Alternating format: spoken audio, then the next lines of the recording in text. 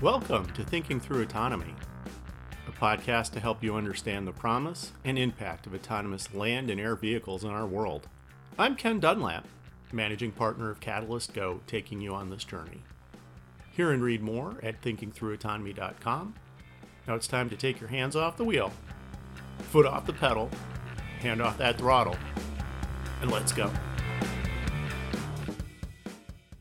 Welcome back. We're here with John Coyle, author, innovator, and Olympian.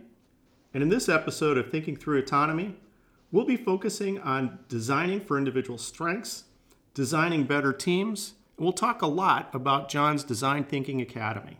John, welcome back. I'm glad we didn't scare you away the first time. Glad to be here, Ken. Thanks for having me. You're an Olympian. We've talked about that before. You're the leader of the pack.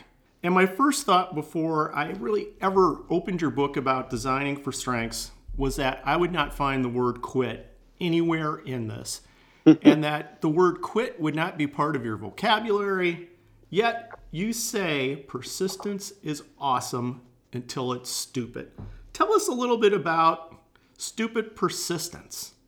Well, we are wired, we coach, we're operant conditioned since we're kids to never quit things. And that's really good advice because kids will quit stuff really quickly. My daughter would have quit basketball about 7 minutes into the first practice. She got off the court, she was crying, she didn't know some of the language and didn't know what was going on.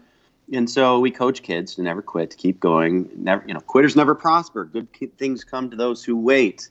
All this advice we're giving as kids, it's very good until it's not. And this notion that we should never quit anything can actually take over, and we latch on to something early in life that maybe isn't our path, and we don't let go of it because we're trained never to quit. And maybe you were supposed to be an artist or a musician or an academic or an author, and instead you're an accountant or not to say podcaster.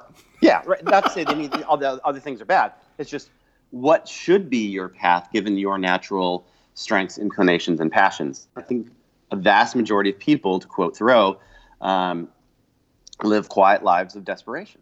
I remember reading in your book about something called the Stanford Marshmallow Experiment. Mm-hmm.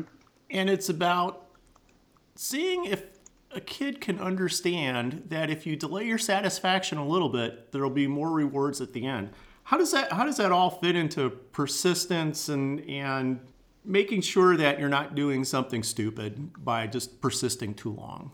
Well, the Stanford Marshmallow Experiment is a really great longitudinal psychological behavioral study that started in 1972. Give kids between 5 and 8 years old the choice of one marshmallow now or two in 5 minutes. And then they've just kept studying them, these kids that are now in their 50s. And what they found is that the ability to delay gratification has led to some pretty striking results in that the 2 marshmallow kids have been more successful in almost every measurable way. Education level of income, health, relationships, you name it. The ability to delay gratification has led to good things. But as we talked about, I think there's a point where that same advice, that same guidance, that same persistent thought about never giving up and never giving in and never quitting becomes really bad advice, because if you lean into something that's not your forte, is not your natural strength, then you're actually pursuing something that is a weakness, and that's when life gets pretty dim. So let's talk about that. Let's talk about how we excel as individuals, or maybe how we should excel. Why are we so fixated on fixing our personal flaws? I mean, part of me says, well, that's just intuitive because Ken doesn't want to go through life, or John doesn't want to go through life with a flaw. But yet, we always seem to spend a lot of energy on that. Are we doing the right thing when we're focusing on flaws? I would put it this way. It's perfectly adaptive for children and even young adults. But at some point, or is this, I can't attribute this quote, but I love it. If you're over 25 and you're still trying to fix your weaknesses, that ship has sailed. Okay. At some point, you are who you are. You are molded. Your prefrontal cortex is done evolving. And even though the brain is plastic, you're just not going to be the person that you weren't designed to be. You can't overcome some of these things. And here's the really sort of magic ingredient to me is that strengths and weaknesses are often, they're facets of the same thing. If you are a strategic, big picture, patterns thinker, you're probably bad with details. If you are creative, you're probably disorganized. If you are direct and honest, you're probably blunt and rude. If you are detail oriented, you're probably a perfectionist. If you are practical, you're probably critical. I could go on and on and on. These things are facets of the same thing, and trying to fix them actually unwinds your superpower in the first place. And this is, what I experienced in my Olympic career. I can tell you that story if you'd like in a minute, but when you try to fix true weaknesses, you actually destroy the corresponding strength, and that's so damaging in every possible way. So is the mistake we make using the word fixed, or is the mistake that we make misidentifying what we should be working on? I would say it's both. My experience with teams in corporate environments and outside of corporate environments is when you can identify people's actual true strengths and when you can have them spend more time on those things and then delegate, defer, or design around the things they're not good at, the productivity and culture in terms of investment goes through the roof. People love to do what they're good at. They love it. And they hate to do things they're bad at. And it just sucks the life out of a team to play whack-a-mole with weaknesses all day. So if I'm going to race my strengths, what's the first step I need to do? How do I look in the mirror and say, this is a strength and this is a weakness? I'm over 25 and I shouldn't even touch that one. How does that work? It's super hard. This is the thing with strengths is they tend to be very specific and they're hard to identify. They're almost impossible to know at first blush. And so it's sort of a patterns game. It takes time, and you can start with the easy things. Take Myers-Briggs, take Kolbe, take StrengthsFinder. Those are really blunt instruments, but they'll get you directionally aligned with where your energy should be. But, being a good communicator, okay, that's a place to start. I'm sure, of course, you are, Ken, but to whom will get you back to episode number 3. But to whom about what? Are you good with a big audience, a small audience? Are you good with details? Are you good at taking complex things and making them simple, or looking at simple things and finding the inherent complexity? You're better with stories and narratives? Are you better with data and analytics? Or maybe you're better as a facilitator with groups and pulling things out of people? Or maybe you're better on one-on-one? And if so, are you a coach or a challenger or a listener? Like, all of these are good communication skills, but they're all fundamentally different. And so honing in on your strengths superpowers is not easy, and it's a piece of work that most people don't do. And I will tell you the shortcut that most people will not do because it's so scary. What's that? But if you send an email to 10 people that know you really well and ask them for your true strengths and weaknesses as an individual, you're going to like the first list. You're not going to like the second, but you can get some pretty good answers to help you work. And you'll also find that probably your strengths and weaknesses are facets of the same thing. Oh, that's the most terrifying thing you can do. I mean, we used to call that 360 feedback. Yes. And whenever I was asked to provide that, I thought, do I put down what I really think, or do I put down what I think will be beneficial to the person reading this? Right. But your point is very well taken about the importance of that. So, even though I kind of say, boy, that's scary, I can tell you that I have seen a lot of benefit in the corporate environment to doing that. For sure. If you can hone in on what that is, then you can double down on it, and you design your career, your life, your team, your everything for doing more of that. And when you get to do more of that, man, do you shine. People resonate with people that are living in their strengths. Now, this kind of hits something that we're all familiar with called the 10,000 hour rule, because I am actually doing that right now. I have a couple activities, or one that I do, where I know that if I practice this 10,000 hours, I will master it. And I would like to hope that it's a strength. And I would like to hope that in about 7,000 more hours that I actually have the skill mastered.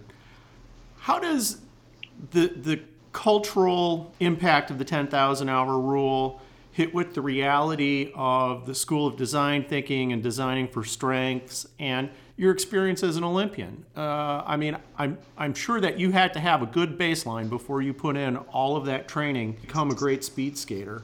What's the intersection of all this, John? 10,000 gets me anything? I have a strong opinion on this one, and it's pretty divergent from current wisdom. So Anders Ericsson is on record basically saying that just pick something, put in the 10,000 hours, and you'll be a master of it. And Absolutely. I fundamentally disagree. I don't think that's true at all. And I don't think that meets anybody's intuitions. I think that we all have a sense that we have some innate strengths and some innate weaknesses. And if I was to right now choose to become an Olympic swimmer or rewind 20 years, it would never happen. It would never happen. I have no talent for that. So here's the way I would unwind or sort of recast that. I think it gets back to design thinking. I think asking what it takes to be an Olympian or be a master of any particular subject, that answer is very clear. It is the 10,000-hour rule. That's for sure true. There's nobody that's been a master of anything without putting in the time, be it from Mozart to Bill Gates to anyone. They've all put in the time. They've demonstrated that they're willing to put in time. But I think a better question is, why does anybody bother to do 10,000 hours of diligent practice? Diligent practice in particular, is difficult. It's frustrating. It puts you at the edge of your capacity day by day by day.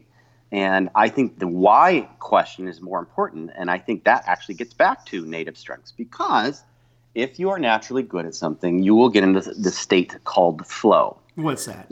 And flow is a neurological state where there's a bunch of really important things that happen. First of all, the hallmark of being in flow, which we've all experienced at some point in our lives, is when time sort of disappears. So you lose yourself in whatever the activity is. And you'll say to yourself, oh my God, where did those 3 hours go? That's flow. Now, flow also has a neurochemical component, which is that you move through these following chemicals flow in your system: ephedrine, serotonin, dopamine, anandamide, and oxytocin. The 5 most addictive chemicals known to man, also known as, when externally introduced, as meth, heroin, cocaine, pot, and ecstasy. Oh my, and just so our listeners know, we're not promoting the use of those drugs. No. Well, we are promoting that you can self-create those in the flow state. Yeah. And this is what drives people. This is my belief, and I think the science is going to follow, that people pursue diligent practice, which is a hard thing to do, because they're getting a operant conditioning reinforcement of these chemicals when they do something really well. If you never are good at something, you'll never get the flow state. And so you stumble into, oh, I can play piano, or you stumble into, oh, I can throw a baseball, or you stumble into, I can turn left on skates, go fast. And suddenly you want to do this because you're absolutely consumed with getting back to that state. And as the author of the book Flow, Michele Csikszentmihalyi, says, he believes that, and this is a near quote, it's not quite right, that for all of eternity, all mankind has ever sought is this state. Now, certainly some confirmation bias there. But if this is a really powerful reinforcement for activity, then finding your native strengths, leaning into them, getting into the flow state, getting that operant conditioning feedback loop and the neurochemicals involved can lead to the ability to finally put in the 10,000 hours in something you're naturally good at. That's my perspective. I really understand and appreciate that. And that, I guess, kind of goes in parallel with something that actually shattered me, which is your 2-year rule. Yeah. And for our listeners, the 2-year rule, and I'm going to paraphrase you here a little bit, John, and then have you jump into this. But if you've tried something for 2 years and it doesn't work, you're probably doing the wrong thing. And to me, that is in collision with everything that I've been taught, that if it was a book, keep trying to write it. So what experience led you to come up with this? I was really thinking hard about, how do you know if you're good at something? And you can't know in 2 weeks, generally speaking. You can't know probably in 3 months. You can't learn to be a great baseball player, or basketball player, or a violinist, or accountant, or anything in a short period of time. But at some point, if you're facing down something that you've been pursuing for a decade, there's something fundamentally wrong there. You're frittering your life away in pursuit of something.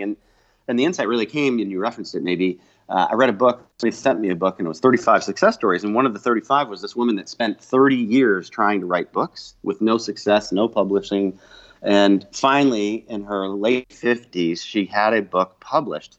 And this was heralded as a success. But the backstory was she was living in trailers and was depressed for a vast majority of her life. How could that possibly be a success? So through my experience and just observation, I think around 2 years into anything, you can make a decision to decide that if I'm not seeing progress, if I'm not seeing results, if I'm not feeling and getting into the flow state, then it's probably time to do one of three things. One is quit, just stop doing it and do something else. And that can be a job, that can be a career, it can be a major, it can be a hobby, or design a different approach. Sometimes that's the right thing. Just how do I go about this differently? Maybe I'm just approaching it the wrong way. Or third is you make it a hobby. That's what golf is for. You don't have to be great at everything that you do, but you don't want, particularly in two areas of your life, you don't want your primary source of income, and you don't want your primary relationship to be areas of weakness. And so you need to make sure that you're leveraging your strengths in those capacities. Now, you talk about something called the T-shaped person.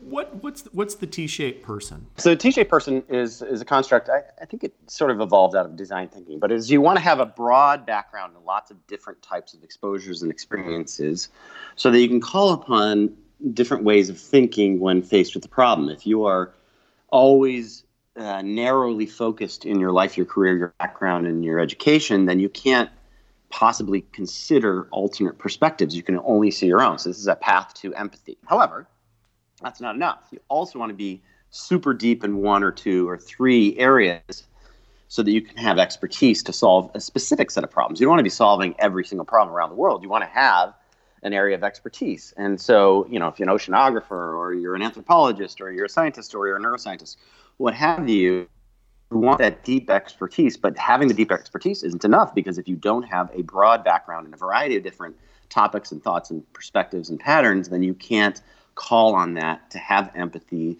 whatever situation you're solving for. And so that's where a T-shaped person is a great problem solver. The best problem solvers, the best creative thinkers in the world have really diverse, broad backgrounds and a really deep, intense focus on one particular set of knowledge.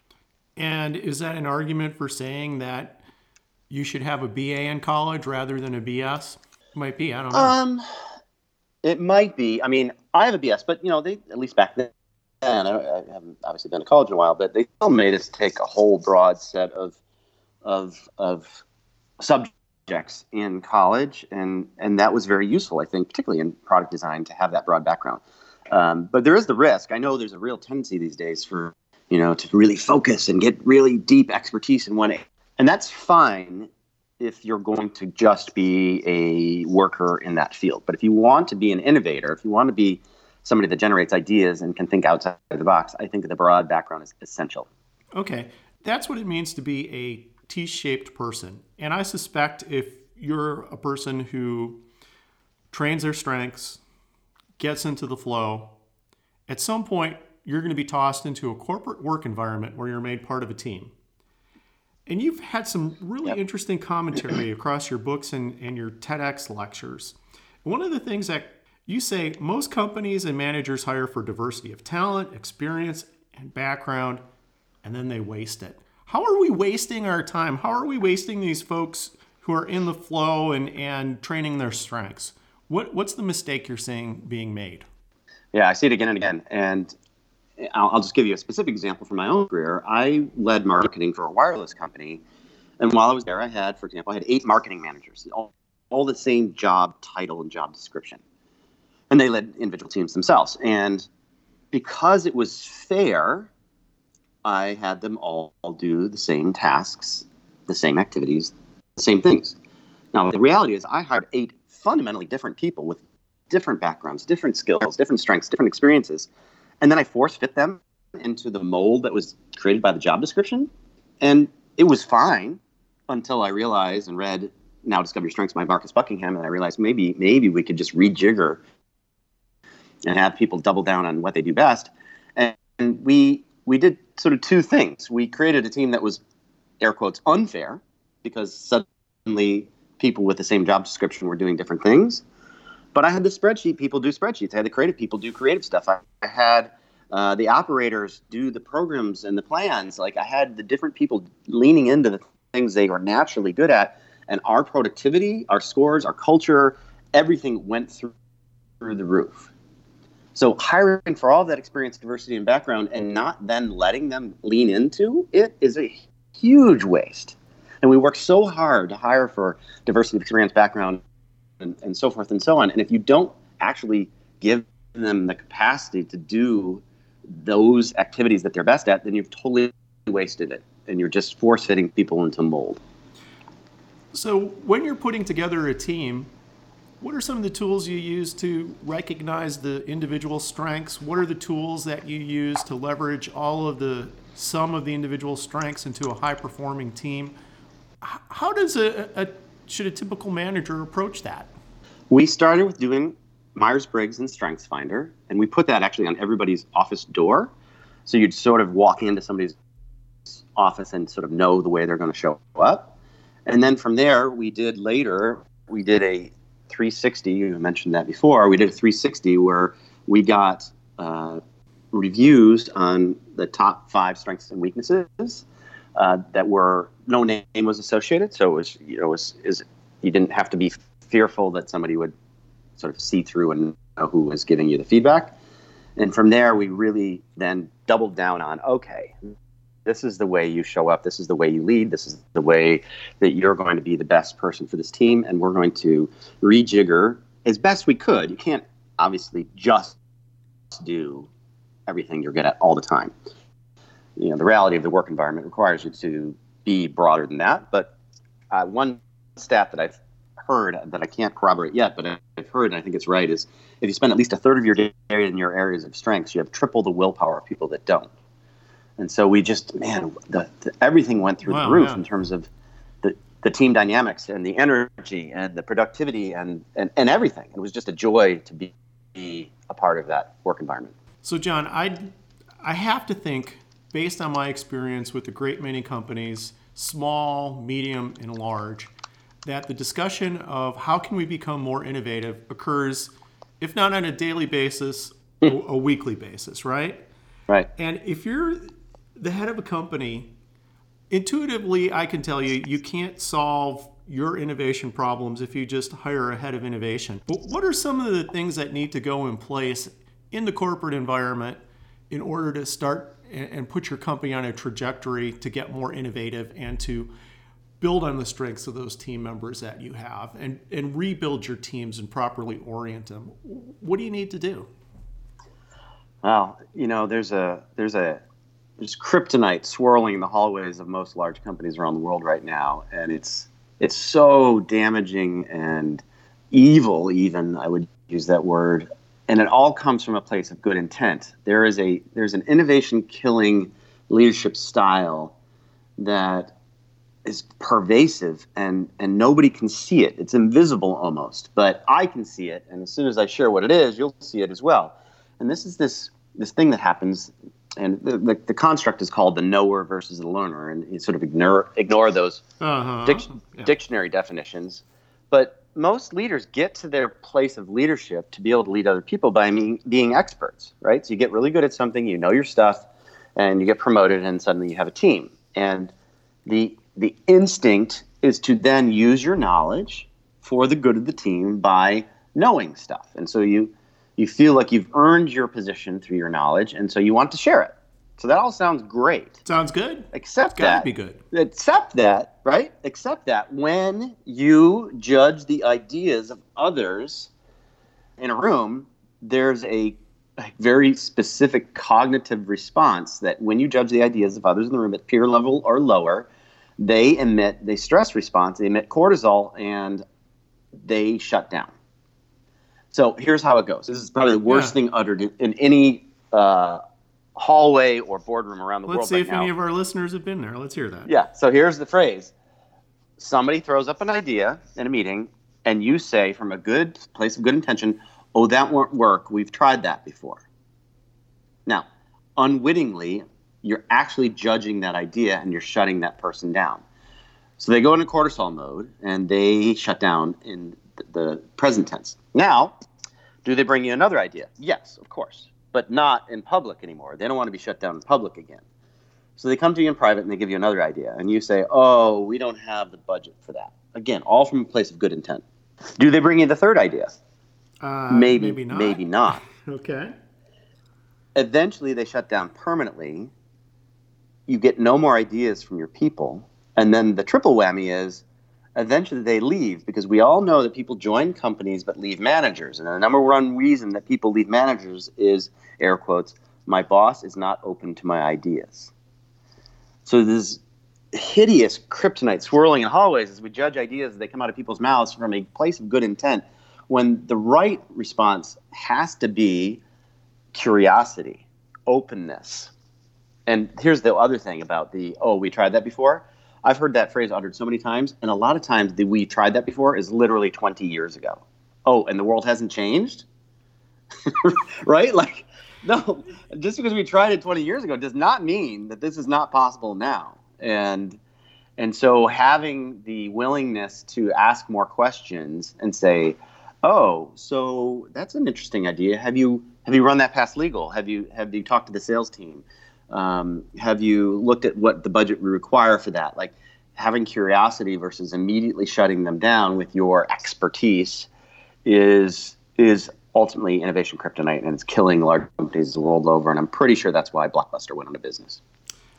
Point well taken. Do you think that there are companies that just can't innovate because their corporate cultures are so old and their executives are so entrenched that just trying to become more innovative winds up being a destructive process, and you're better off left alone? Yeah, I mean, it's happening, right? Like, 20 years ago, the average tenure of a Fortune 500 was 40 years. Today, it's 18, and the trend is in the next decade that Fortune 500's lifespans will be 12 years. So two guys in a garage somewhere, two gals in a garage somewhere, are putting giant companies out of business faster than ever. And if you think about it, it really makes no rational sense. The giant companies have all of the capital resources, money, access to expertise, and ability to buy every two gal in a garage company world over. But they get so entrenched in their inability to see possibility, and they force fit everybody into this operator knower mindset, that all the creatives leave and they can't see the changes in their environments, and then they go to business. So it's totally happening. And the other thing is, this is particularly apt for millennials. Millennials are not going to stay with a company where their ideas are not valid. They'll just leave. They are so willing to just step out and walk away. And so keeping talent that is creative in this modern day world is harder than ever in big companies. And you see vast majority of millennials prefer to be in a startup type environment. Oh, absolutely. And with some of the executives that I've talked to, they're especially thrilled if they can get someone to last 2 to 3 years. And right. by the end of the third year, they're already writing off that employee as someone who's ready to move on. But let's give the benefit of the doubt to executive and management teams here for a second. Sure. And maybe focus the conversation a different way. Most leaders will hear this. They will have an employee come in and they'll talk about the fact that the culture is risk averse. Nobody wants to take a risk. I think we touched on that a little bit. How do we separate the idea that, yes, as a company, we can't take risk from maybe an employee that is actually worried about other things, whether it's their pay, whether they're not getting enough recognition in the workplace, whether maybe the benefits are not what they expected. And so they go and they roll this into a bucket and they say, well, this is a risk-averse culture. How do you make that? Is it possible to separate the two and find out, hey, this is the real problem that this employee has?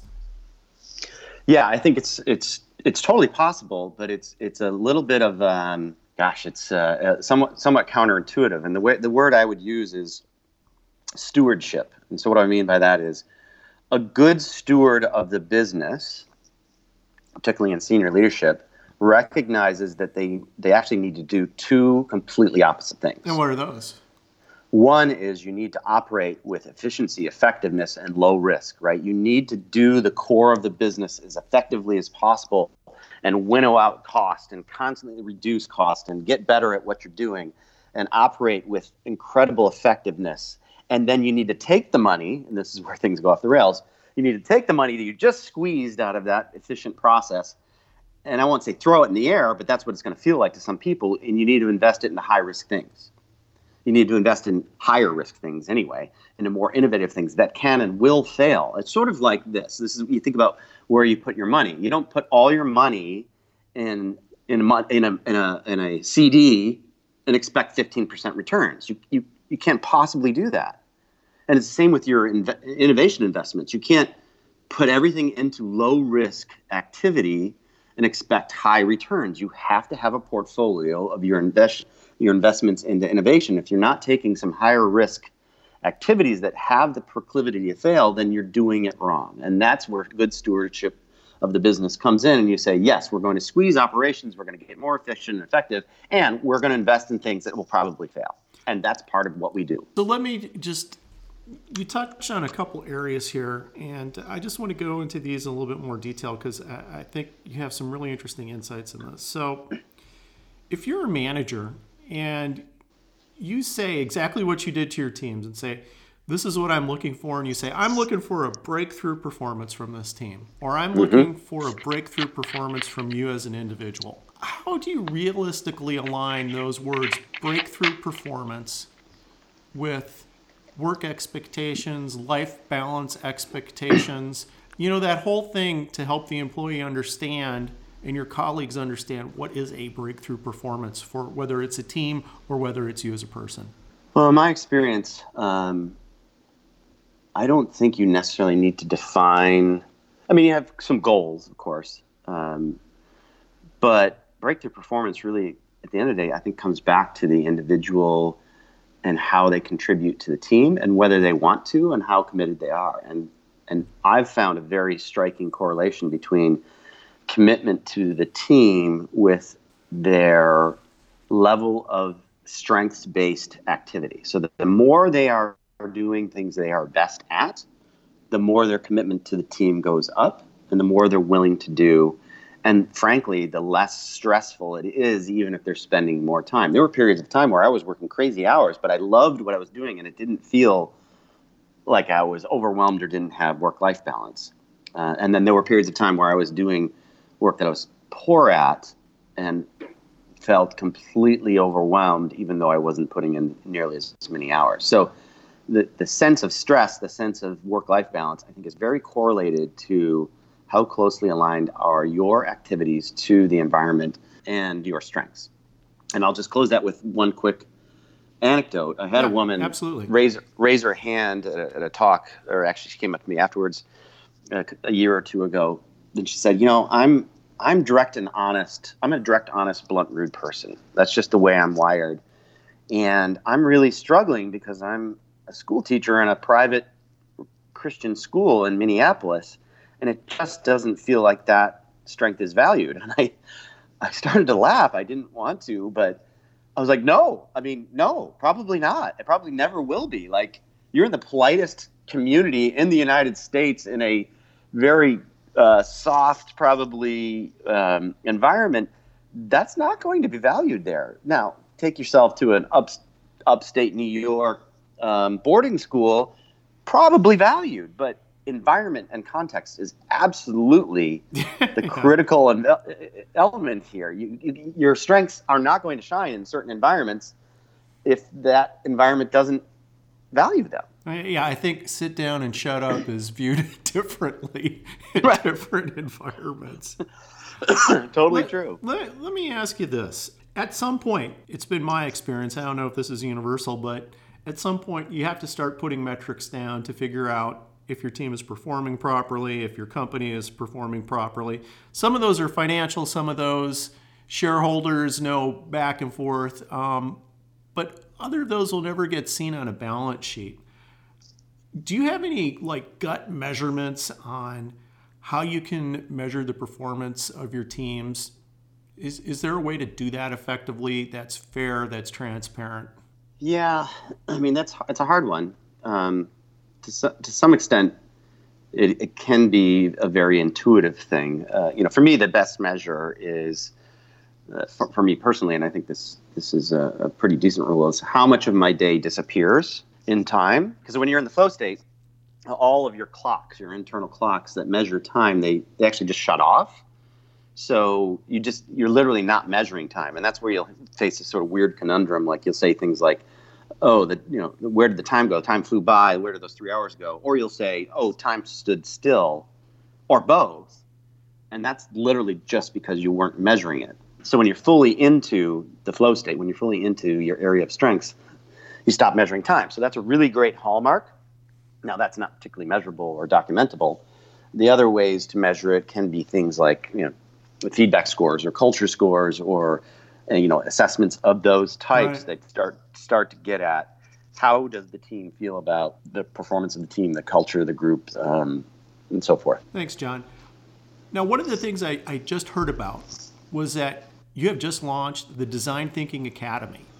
Can you tell us a little bit more about that? Because it sounds like this may be a really great way to take all these nuggets and actually, put them together into a manageable package. But tell us about the start and the launching of the Design Thinking Academy. Thank you. Yes. So as I sort of stumble into companies, I have the same conversation over and over again, and it's a fun one.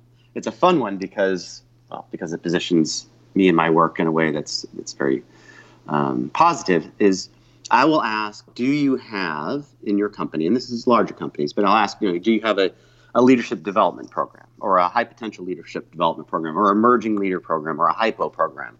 They have different names for them, but almost every company has in place a set of leadership development classes, work sessions, programs to hone and help the leaders of tomorrow develop their leadership capacity. And that's a great thing. And I've gone through them myself. But then they'll almost always say yes. And then I'll ask them, is innovation important to the future of your company? And the answer is always yes. And then I'll ask the third question, which is, how are you teaching the leaders of tomorrow to be innovative and to lead innovative teams? And it's crickets. It's always crickets. Always. They've got, classes on feedback and strategic thinking and analytics and big data and all of these, servant leadership, all great things. And I wouldn't take anything away from those. I wouldn't. But if innovation is your mission, your vision, your value, it's etched in the granite of your hallways, and you're not teaching people basic skills on how to both innovate and lead innovatively, then you're missing the boat. And it's not hard. This is the greatest thing about what I get to do, and this is what's in the online program, is when I teach people how to be innovative and how to lead innovatively and how to use design thinking, it is inevitably the course within their program that gets the highest ratings. And the reason for that is people love to be creative. They love to be given the freedom to think laterally and to come up with new ideas and use their imagination and their visual thinking skills and to lean into all these things they used to be able to do when they were kids. And so it's not only fun, it's useful, and it's easily teachable. Design thinking, I can teach people design thinking in an hour. I mean, it's not hard. Now, practice is required. And what's in the course and what I bring to the table is a mix between the frameworks of design thinking, creative problem solving, and so forth and so on, and a series of narratives, of stories, of storytelling that get people highly emotionally connected to the material in such a way that when they're done, they want to practice. And that's the sort of hack or shortcut here is if you can get people to learn a simple framework like design thinking and then want to practice it, well, that's how you can affect change in a very short order. And so I have this course online. It's called the Design Thinking Academy, and it's all about how do you lead innovative teams using very, very simple skills, practices, mindsets, and tools illuminated with stories and narratives that make it entertaining, fun, and it's super fun.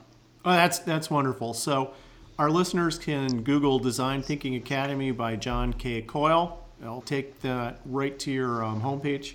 And also they can go to Amazon and either download or buy a hard copy of Design for Strengths, Applying Design Thinking to Individual and Team Strengths. And that'll take folks into a lot more detail that we couldn't get into in the course of these two podcasts.